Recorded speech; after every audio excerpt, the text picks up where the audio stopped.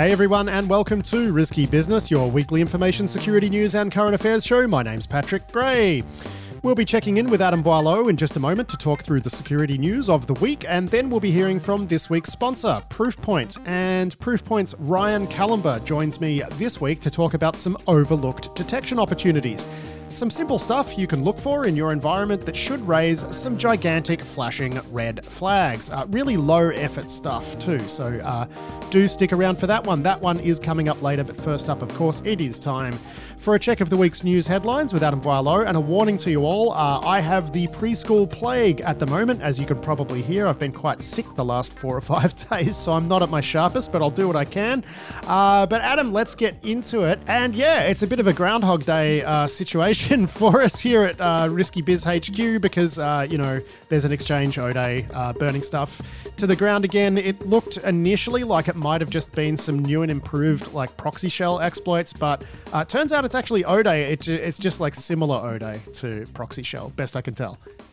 Yes, there's 2 bugs that have been spotted being used. One's like a server-side request forgery that you can use to get requests through the front-end web interface of Exchange, and then the other is it's sort of a variant or a related issue to proxy shell, but net result is, code exec into people's Exchange should feel very familiar, and obviously InfoSec Twitter's been having quite a good time about this. There's this wonderful thread where Kevin Beaumont, Gossie the dog, live tweets going through the process of patching Exchange, because those of us, I've never been an Exchange admin, and I had no idea it was that bad, actually managing to patch stuff. So I have a lot of sympathy for Exchange, and more sympathy for Exchange admins than I did before. And yeah, if you are an Exchange admin, you're probably going to want to get on top of this, all the same reasons. There aren't patches available, but Microsoft has published some mitigation advice on its blogs, although there was also a great thread about Microsoft offering advice that was not applicable, like to not use legacy authentication with Exchange when that is the only option. So some of Microsoft's response to this has been a little bit bungly, which not great given the importance of Exchange. Well, I can't imagine that, Exchange is a huge priority. On-prem Exchange is a huge priority for Microsoft, right? So I'm not surprised that perhaps it's not getting the full attention and the full resources of Microsoft behind this. But geez, man, I even saw other people tweeting that maybe some of the mitigations, it was pretty easy to bypass them. Yeah, yes, I'd seen similar things as well. And yeah, I think you're right. I mean, Exchange on-prem is probably considered pretty legacy by all of Microsoft that wants to move forward into the very profitable cloud future. And I feel bad for everybody who's, running old infrastructure, running, Exchange from 2016 or 2013 or whatever, and having to keep this alive and well, because it's not like you can just turn it off, right? I mean, this is such important infrastructure. And we've seen how many organizations, have really suffered because of these Exchange bugs. It's still very, very serious business. And, Microsoft's attention, as you say, is probably elsewhere these days. This is one of those weeks where the news just all lined up in almost a freaky way, because we've got 2 stories to talk about now that are actually about organizations getting owned via Exchange, right? And the first one, and this is historical activity, but it's not that old, right? So we're talking about one campaign here that ran from November 2021 to January this year, right? So CISA has dropped a report about a defense contractor that had multiple APTs rattling around inside of it, courtesy of Exchange bugs. Yes, it looked like they went to investigate some intrusion that had started with Exchange, and then you have found a bunch of other people in the same environment, presumably for a long period of time, which, American defense contractors, probably a realistic target for quite a few people, more than one organization, I'm sure, would like to be in there. But yeah, it just goes to show, this Exchange stuff is super important. And then, when you start looking, whenever you're rolling incident response, chances are you're going to find somebody else, especially in a target like defense contractors. Yeah, but I'm curious as to why a defense contractor is still running on-prem Exchange. I mean, it's hard, right? It's hard moving, if you've got tens of thousands of mailboxes or hundreds of thousands of mailboxes and, teams that look after it and all of the, other things that are, integrated with it. It is hard to move this. These are big projects and they don't move quickly. I do understand that they don't move quickly, but O365 has been around a little while now, Adam. You know what I mean? I think we're almost at the point where we're kind of, and we've said this before, for God's sakes, we're at the point where people are kind of running out of excuses to still run on-prem Exchange. I mean, sadly, I agree with you. My concern, of course, is that email is still such a big target, and if attackers don't have the option of owning you through on-prem Exchange, they're just going to have to go after O365. So maybe we're already in that world and it's too late to, have some sacrificial on-prem Exchange just to keep the attackers busy, to keep them away from Microsoft. That's probably wishful thinking. Now, here's the second example, right? We spoke about the Guacamaya hacks, right? This is the hacktivist group targeting Latin American militaries and whatnot.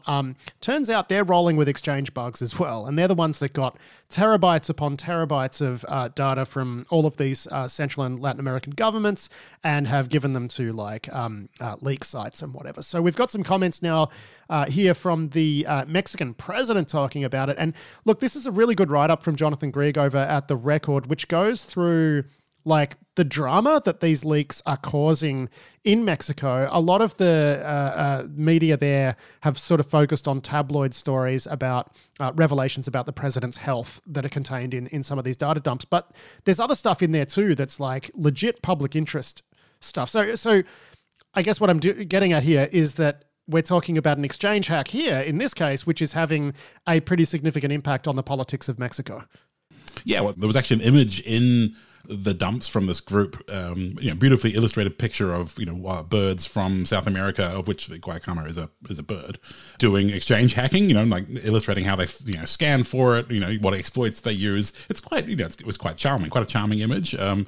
But yeah, the very, very serious business for all the organizations involved, and seeing this large trove of data dumped and then basically kind of handed over to the citizenry to do journalism on, to rummage around, to find interesting things. We're going to be hearing stories in Mexico, in the other South American countries the data came from for a while. I think it's going to have a long tail. Yeah. I mean, look, there is some stuff coming out that has sort of shown that the military is exerting a lot of control over the government, and also shown that the head of the army and the navy are kind of at war.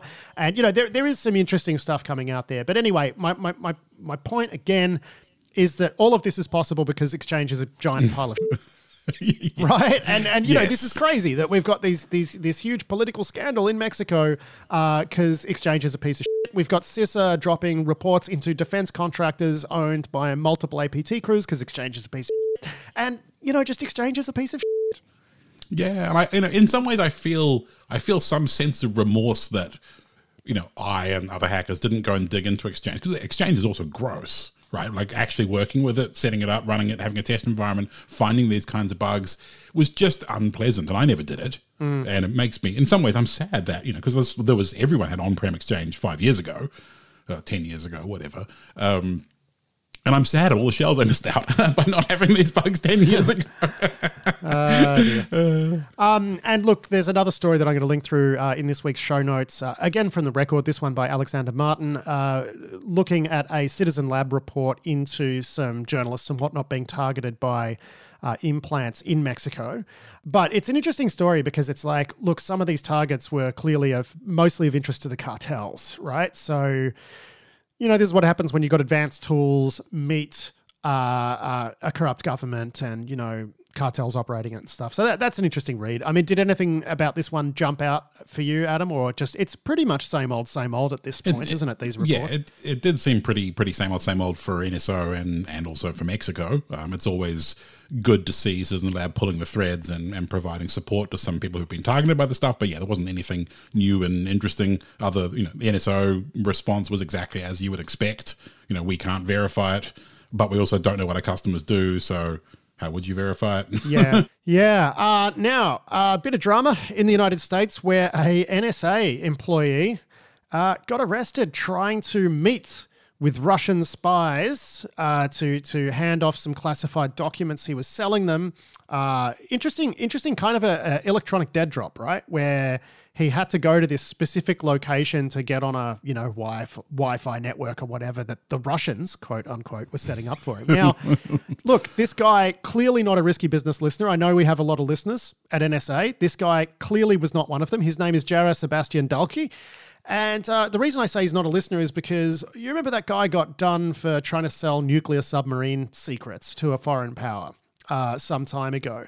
And we said on the show, if it's the foreign government that is insisting on the dead drop location, insisting on picking the dead drop location ahead of time, we guarantee you it's the FBI.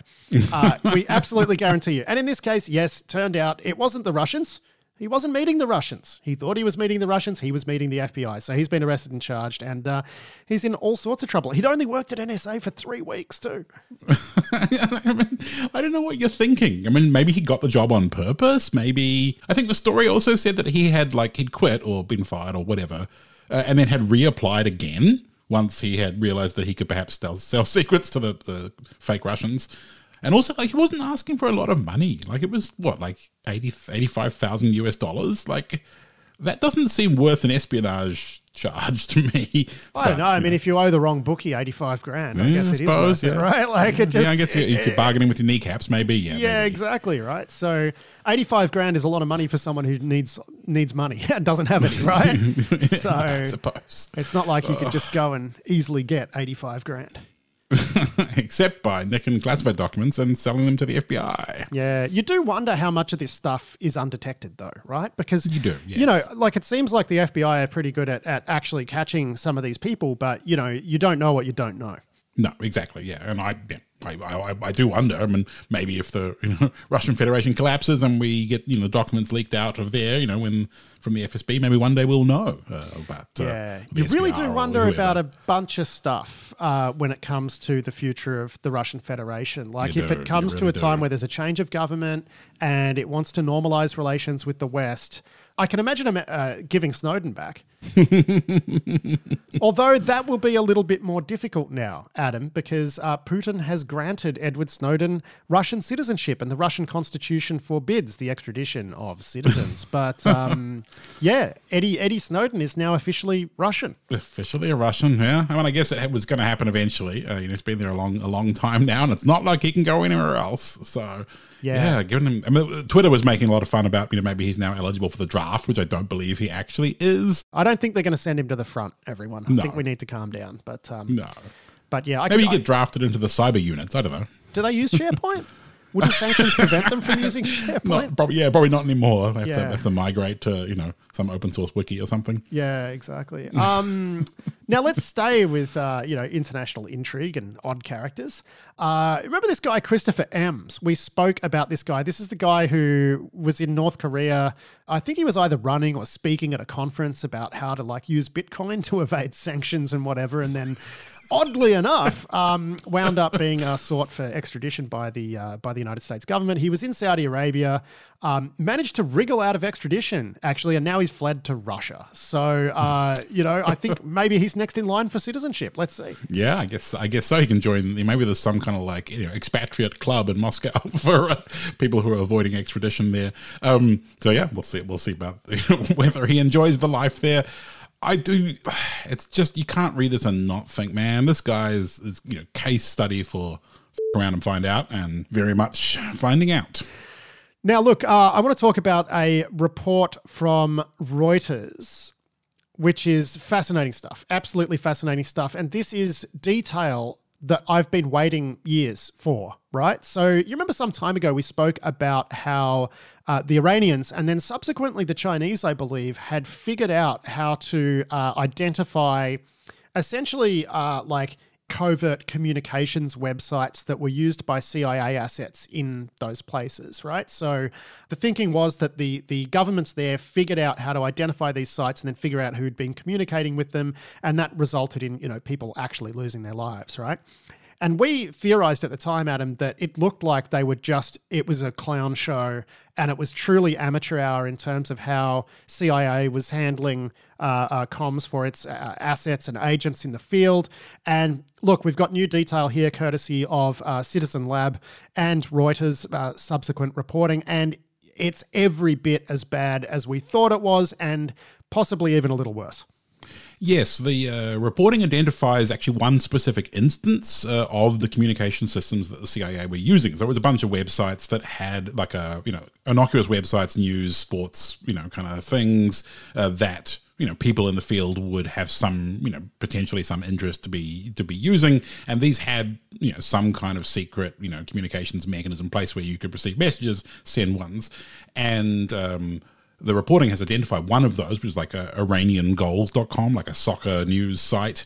And it looks like, when they set up these sites, they're all using basically the same framework or, similar tools and techniques. And essentially the Iranians, subsequently the Chinese, were able to just build Google Docs to figure out other instances of the same comms. And then, of course, if you're in a country where you've got great monitoring of DNS lookups or whatever else, right, you're then able to go and see who's visiting these dead drop sites. But I mean, this is exactly what we theorized it was, which is that they probably had some PHP script called spycoms.php and that they Google doced it. And it looks like that's basically what happened. Where it gets even worse, though, is you look at their terrible OPSEC on the infrastructure side, and it's just mind-blowing. Mm-hmm. Yeah, they had a bunch of these sites, just next to each other in the same address range, operated by, some like, fake American front companies. All, when you see a, Iranian soccer site, on the same or next IP over from a, I don't know what else they were using in China, what lures they had there, what fake sites they had, pretty sloppy from an infrastructure point of view. And, regardless of, how good maybe the, communications or encryption or whatever else, that makes no difference when the only piece of information the adversary needs is who is using these systems, not even what they're talking about. The fact that they go there this often, is absolutely enough to find people, arrest people, and in some cases kill them. I mean, you do just wonder how this happened, because clearly CIA would have some people smart enough to do a better job than this. So you wonder at what level this was signed off on, right? And if this was the best they could do, surely, like, if they had to put this in front of anyone who's at all an expert in this sort of thing, they would have said that this was nuts, right? So, like, you just wonder how this got approved and was actually used to handle these sort of comms. You just really do wonder. You do, yes. And, the cynic in me says, an organization like the CIA, probably glamorizes things other than cyber, like the physical, yes, human side of things. And organizationally, this was probably considered unimportant, boring nerd stuff. Exactly. And they probably handed it off yes. to some junior analyst, some junior person, who didn't get much support, was just told to go build, fitnessdog.com or whatever. Yeah. Rasta Direct, for Rastafari News. I mean, maybe it could have been a good idea to ring up NSA and say, hey, you're pretty good at internet stuff. What do you think about this?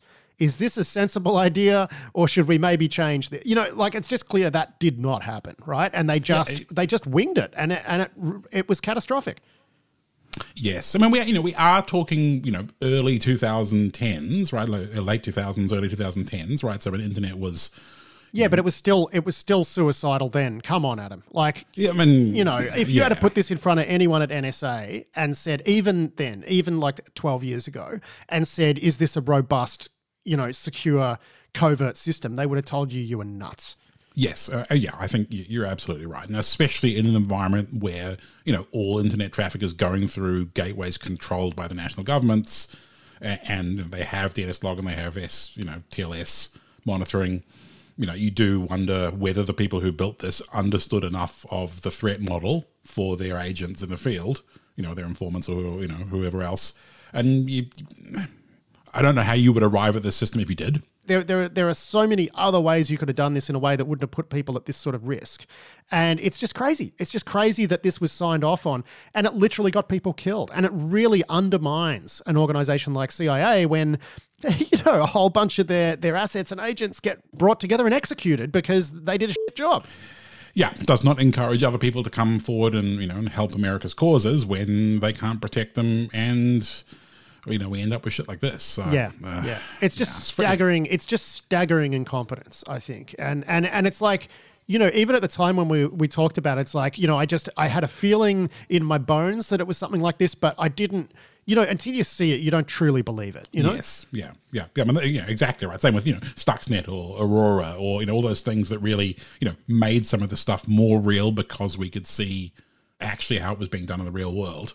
And this, once again, all the CIA stuff that we've seen, like in the Vault 7 leaks that came out, and this, a lot of this CIA stuff does not feel super well done and super well prioritized.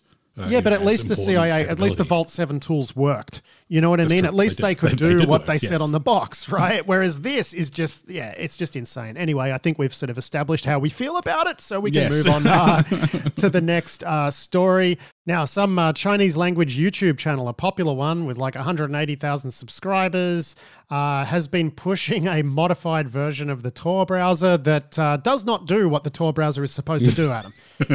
Yes, this channel published a video, kind of explaining how to use Tor and what you can do with it in China, and has a link to the real Tor site for you to go and download the Tor browser, which of course the real link doesn't work. Fortunately, very helpfully, they provide a link that does work in China, which of course contains a backdoored version of Tor. And they'd also broken the auto update thing, so the Tor browser would never, pull down an updated version and remove the backdoor or break it or whatever else. I believe the Tor project have now actually busted this thing where they changed the URL for the automatic updates, so that now the Tor project is responding to the broken auto update link that they were using, so that it will actually push out updates to the people who have this Trojan version. So some good arms race going on there. But I guess don't get your censorship circumvention tools from a video on YouTube, and don't check the hashes. Maybe inside China. It seems like a bad plan. Now, we got an interesting one here from Wired, written by Andy Greenberg, about what looks like an APT crew actually doing some interesting stuff to, some interesting and unnatural stuff to VMware infrastructure, Adam.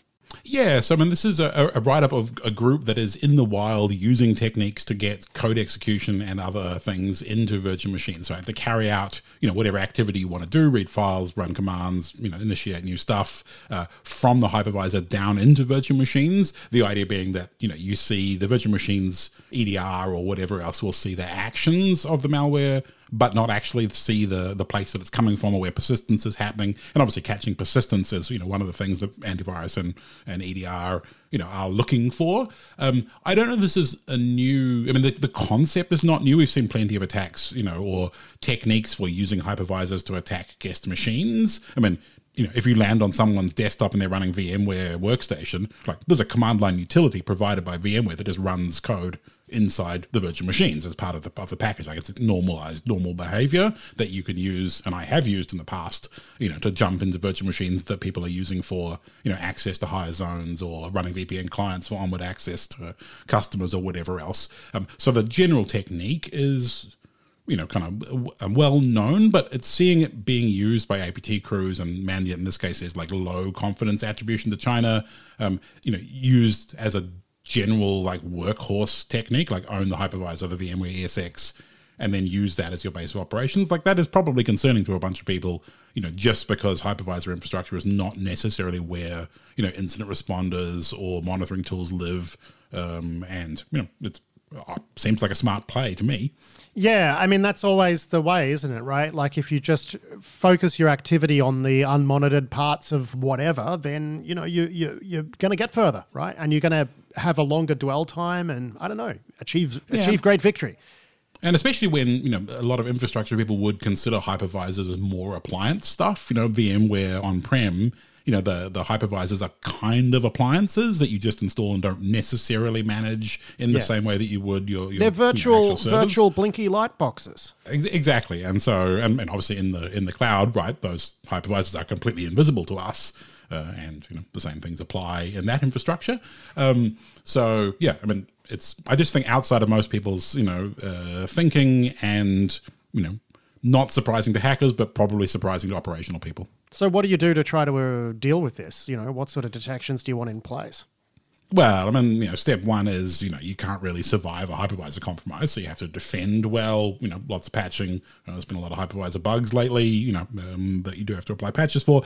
But yeah, monitoring in those environments is important. This is all post-intrusion stuff. You got to catch it. You got to catch it on the shells going out, right? That's going to be the way. Kind of, yeah. And especially when the inside of a hypervisor is not super obvious, to people. It is just a black box for most people. So getting good quality monitoring into something that you didn't build and you don't really have great understanding of is difficult. So prevention in this case probably more useful. Plus, catching, as you say, catching on the network, also a good plan. But Adam, network detection is dead. Didn't you know? I don't know. Didn't you know? I'm not sure hackers or networks got the memo. Yeah. Now another example of a ransomware operator being scummy. The Vice Society ransomware group has leaked a bunch of information on Los Angeles school children, basically, including a lot of really sensitive info. And this is after the Los Angeles school district or whatever refused to pay a ransom. So they're doxing kids now, Adam.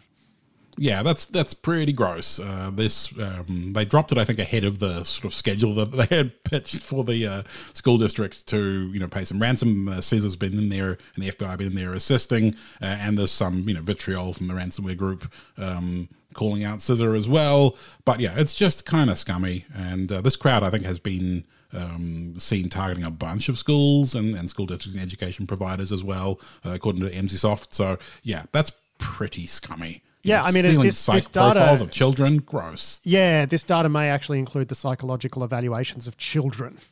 And, just the worst people, right? Like, they are the worst people. We've got another story here looking at wholesale access markets, which are not to be confused with initial access brokers, Adam.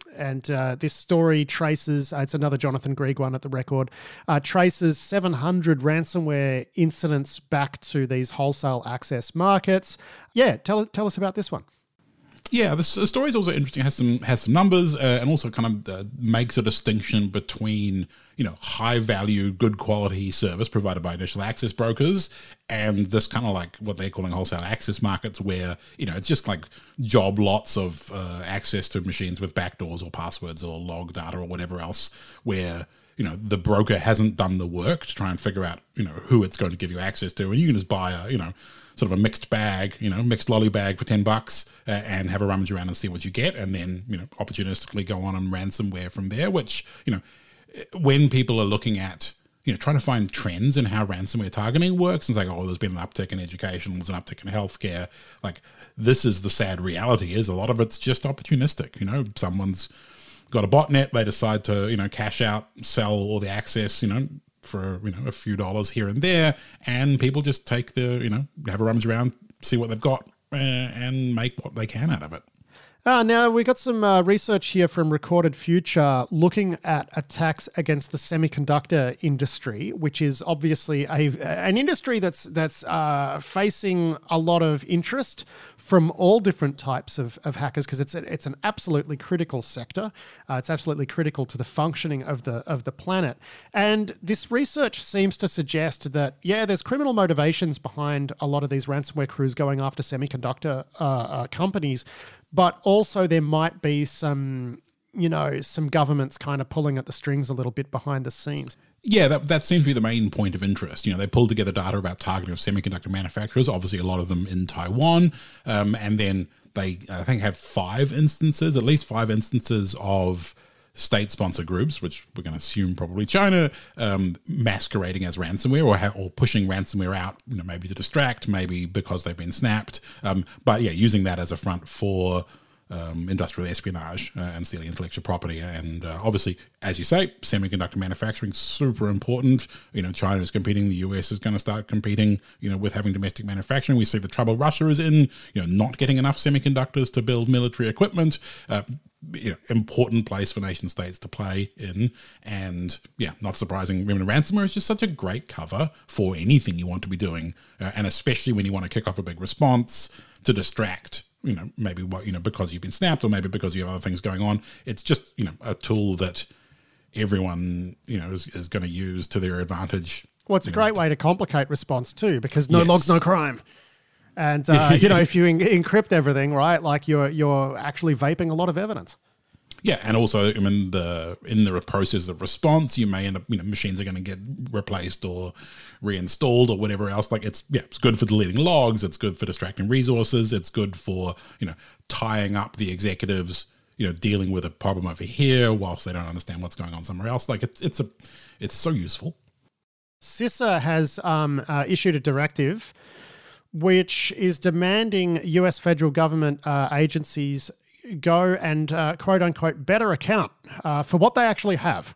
Now, just a disclaimer here, I'm an advisor to Run Zero, formerly Rumble. That's HD Moore's company, which, they build a tool that is specifically designed to do exactly what this order says. Like, that's why I wanted to talk about it, because it's just amazing how much it actually maps to what modern asset discovery looks like. And I think this is a good idea, right? So apparently CISA will consider the directive a success when all civilian agencies have an up-to-date inventory of networked assets, a list of software vulnerabilities, and data on how often the agency tracks its assets, and the ability to send all of this to CISA. By April 3 next year, all agencies need to perform automated asset discovery every week, right? So it's just really funny where they're basically like, here's a directive, run Rumble.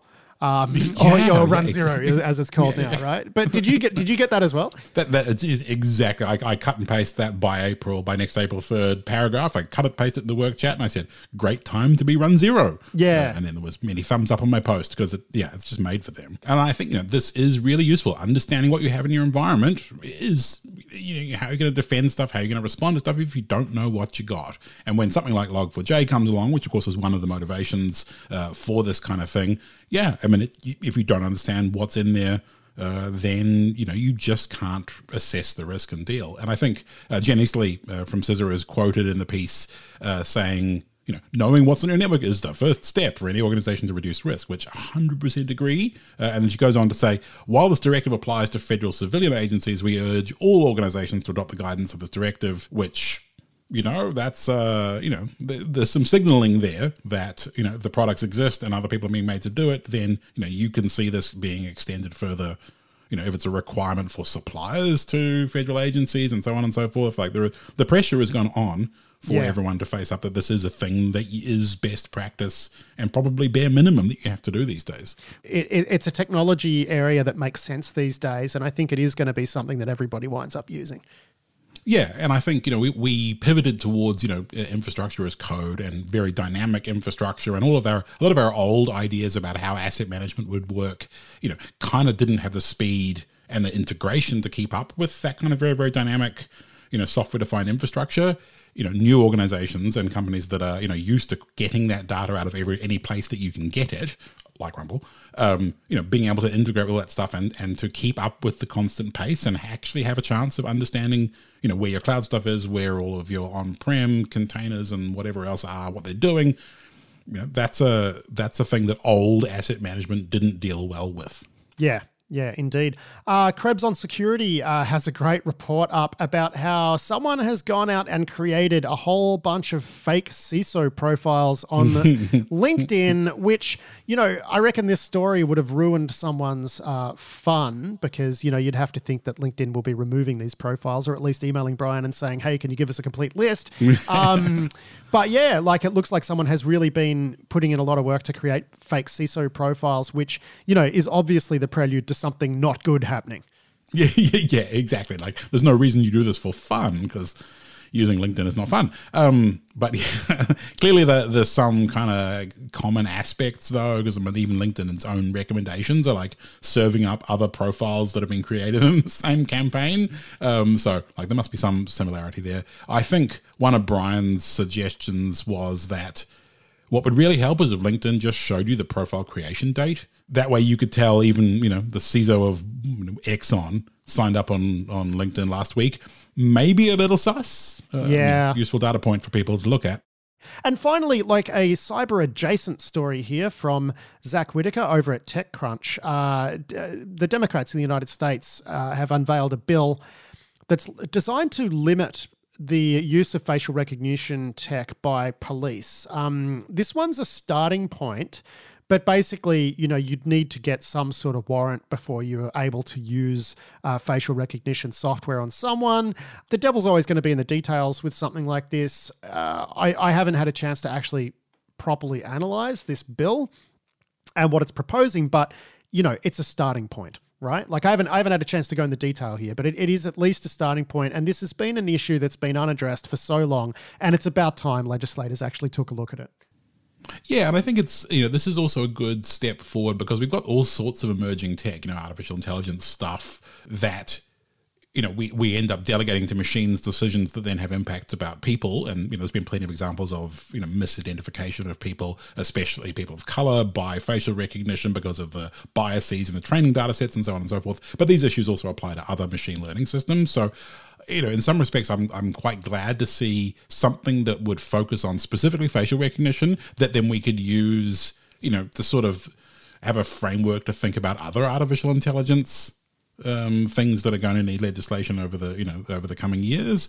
Obviously, the US process for passing laws is difficult and confusing, and I'm not quite sure how likely this is, whether it's going to get glued onto a bill about a bridge in Wisconsin.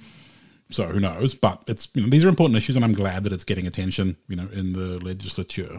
Now, Adam, before we go, we just wanted to actually give a plug to a video series that Google has put out called Hacking Google, isn't it? Yes, Hacking Google. It's a bunch of stories about, the security team inside Google and, a bunch of war stories that if you haven't been in this industry and had a few beers with the right people over the years that maybe you haven't heard. The story of how Google got hacked by the Chinese way back in the day, and amongst the rise of the tag group of Project Zero. It's a great set of little kind of 15-20 minute videos. Production values are way up too. The animation's beautiful, the production's great, and also lots of friendly faces on there. Dmitry Perovich, friend of the show, featured in the first episode along with one of my ex-colleagues, Darren Bilby, Heather Adkins, a bunch of people that that are important people around the industry, getting to actually tell some stories. So definitely and what's funny is, as you said, the over a beer thing, right? Is that if you know people who are around for that at Google, you very quickly come to understand why Google now runs some of the best infrastructure on the planet, right? Because yes, when Operation Aurora happened back in 2009 or whatever, when the Google's when Google's founders found out about this, their response was to open their checkbook, empower their security teams, and say, we don't ever want this to happen again. And it's sadly a bit of a unique response, right? Other companies didn't necessarily follow suit, but that's why Google invested so much time, effort, and money into stuff like BeyondCorp, right? Yes, and they have really had a leadership position in how to do some of this stuff ever since that time. And even with Operation Aurora, when they came out about that, and that was novel, right? I mean, them talking about their experience and the fact they've been, compromised and attributing to a nation state, that was really new back and confronting back in 2009. Whereas the other organizations that were compromised in the same campaign, I don't know, I've even seen a complete list of the 20 whatever other targets, even now, this many years later. And that response really did set Google apart and set them on a path where they have built so much important, security tech, so much understanding about how to do this stuff. I mean, even to this day, Project Zero is pretty unique. Google Tag is a group that is just super effective and has amazing visibility and does great work. So it's nice to see the stories that have shaped, and the people that have shaped, quite a lot of really important stuff in this industry, now out there for, people who are new or haven't, don't necessarily follow it in that much detail, for people to see and hear some of those. Yeah, so I'll drop a link in this week's show notes and people should check it out. I skim-watched the first episode last night. It's only just come out and, as you say, a lot of friendly faces. And, a story that we might have heard, stories that we might have heard over beers that haven't really been told super publicly yet. So it's really great to see Google kind of opening up about this and talking about it. And definitely add that one to your YouTube playlists or however the kids do it. I don't know. Adam Boileau, that is actually it for the week's news. A pleasure to chat to you, my friend, and we'll do it all again next week. Yeah, thanks, Pat. I will talk to you then.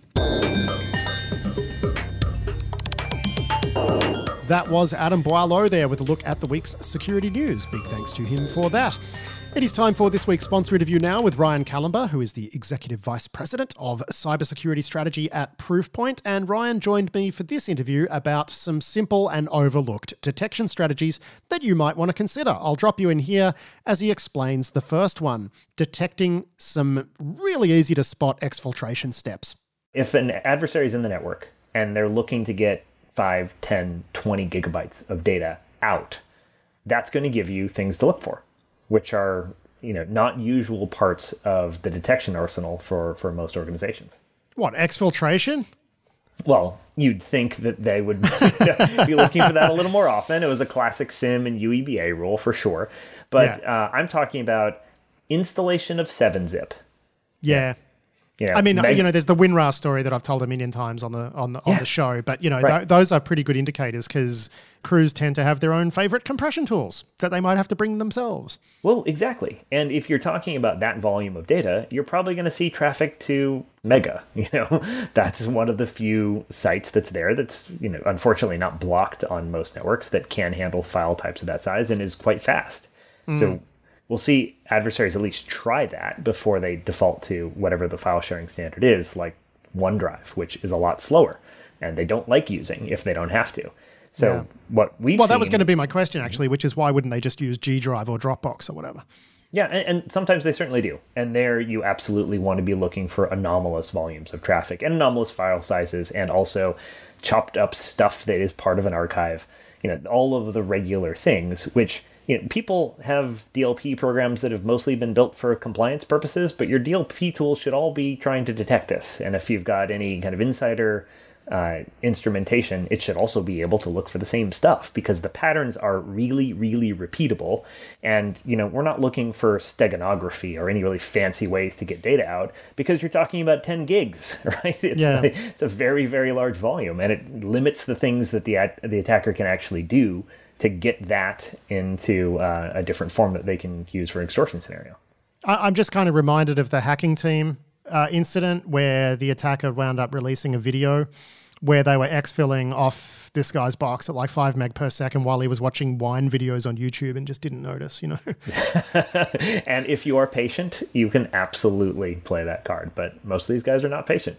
Yeah, and it is interesting because it's all user mode stuff. We're not talking about the process tree. We're not talking about logs and correlation.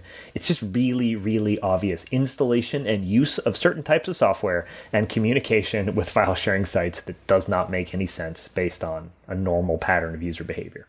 Yeah, but I mean that's highly subjective, right? Like quite often if you're trying to set up exfil just solely based on data volumes moving around, you're going to get tripped up a lot by false positives. So how do you actually tune that so that it's a quality signal?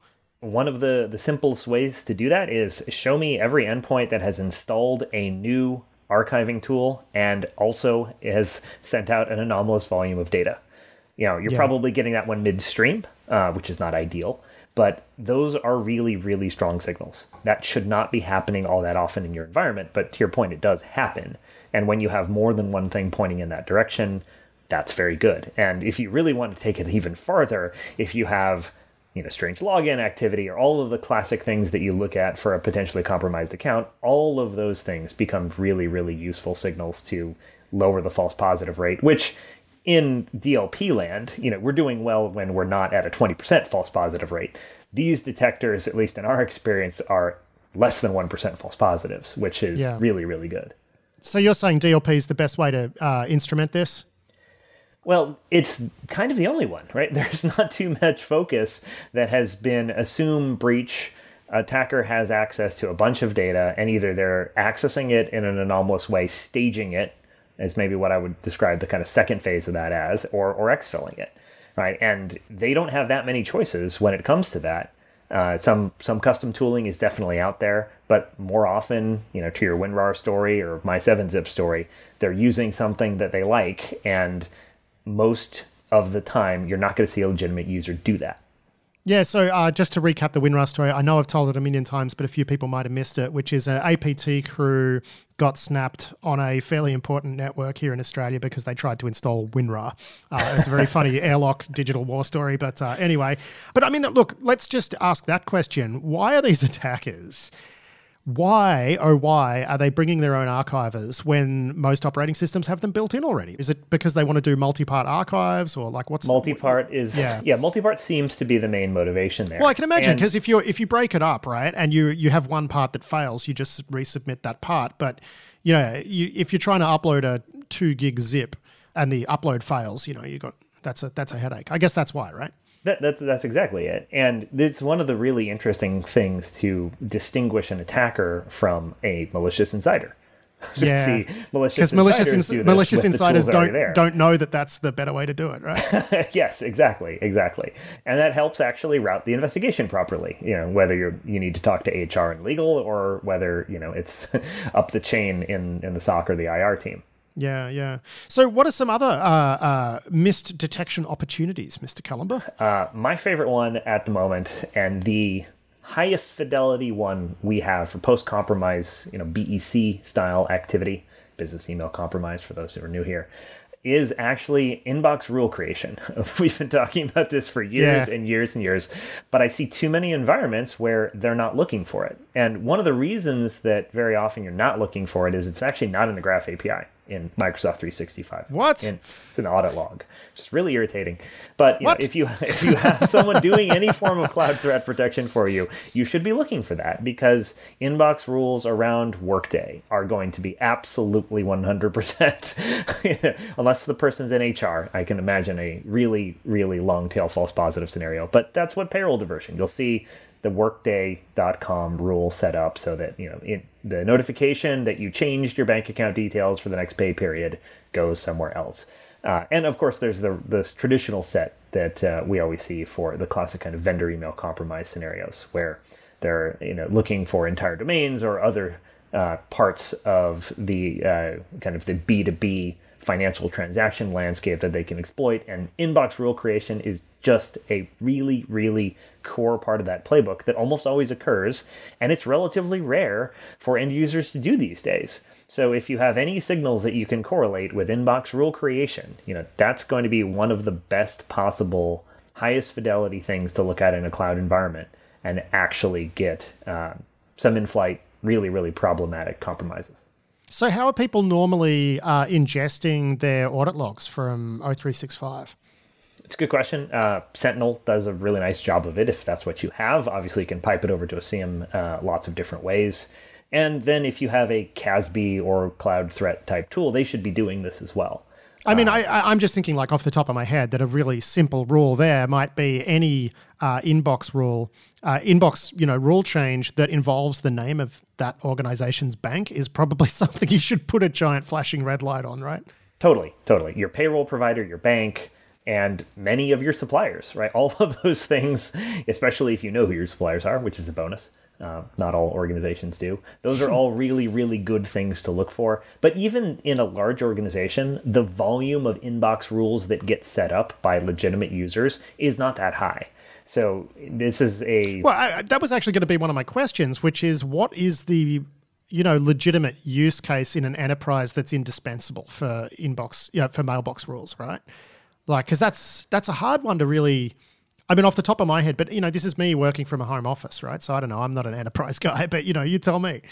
One of the classic ones, many of our listeners probably get too many unsolicited emails from vendors, right? So if you want to make those stop, you can write rules.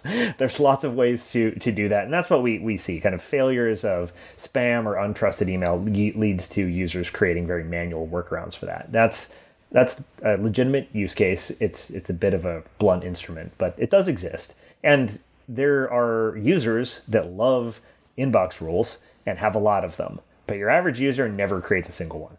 And that's why it's such a great detection signal. And also because if you think about BEC behavior, they can't get away from the inbox, right? It is where they live, where they breathe, and where they need to hide their activity. And there's not another simple, good way to do that. So you're saying security vendor sales are the root of this problem? They're not helping. Not helping. Root, maybe not. They're a branch, but definitely not the root. All right, so that's two, decent detections there. You got a third one for us?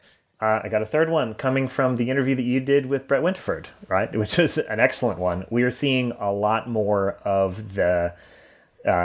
call it adversary in the middle phishing, MFA collection is what we call it as a threat technique. That is becoming something that everybody needs to worry about. And at this point, there are really, really good detections on, so this is, I should just point it out, this is the person in the middle phishing kits that do the one-time password pass through all seamlessly and then capture the user, the user's session cookie basically, and passes that back off to the attacker. Right, and works for push notifications as well. And critically, in most cases, they'll also pass the real session cookie to the user. So the user logs in as normal, does not perceive that there's any kind of problem, but of course the attacker has that session cookie as well. The best rule that we've seen for that, this is something we do on the cloud side, is same cookie, multiple devices, and neither of those devices is a mobile device. So you run into some interesting false positive scenarios if you try and just look for the same session happening multiple different places. But when it comes to what you're going to see with that cookie showing up in a place it's not supposed to and generating basically the same session, that's going to be a really high fidelity detection. Because again, most of the time the user is not going to say, oh, I clicked on something, it wasn't behaving as I expected, it threw a weird error message, because it's not going to do that. It's going to actually pass the cookie to the user and keep a copy of it for the attacker, of course. So when you see a new device pop up that is another laptop sort of thing? Is another laptop. And, obviously there are many of these sort of, fish kits as a service that are pretty good at cloning the user agent and fooling a lot of the browser-based detections. But you're still another device. Yeah. And that is interesting to see. That does show up in Graph API for the M365 shops, and everybody should at least be looking at that as part of a playbook. Because even if you don't alert off it 100% of the time, it's great context to other things, including the mailbox rule, including actually the compromised device that is doing weird things with high volumes of data. So with this threat landscape, where you have obviously insider stealing data, ransomware crews pivoting to data extortion, and BEC guys, you might not be able to stop the initial compromise, but there are all kinds of really interesting ways to look for post-compromise activity that not everybody's doing. All right, well, Ryan Callenber, thank you very much for joining us with 3 really genuinely actually quite interesting detection ideas. Always a pleasure to chat to you. Likewise, Pat. That was Ryan Callenber from Proofpoint there. Big thanks to him for that, and big thanks to Proofpoint for being a Risky Business sponsor. And that's it for this week's show. I'll be back tomorrow with another episode of Seriously Risky Business with Tommy Wren in our Risky Business News RSS feed. But until then, I've been Patrick Gray. Thanks for listening.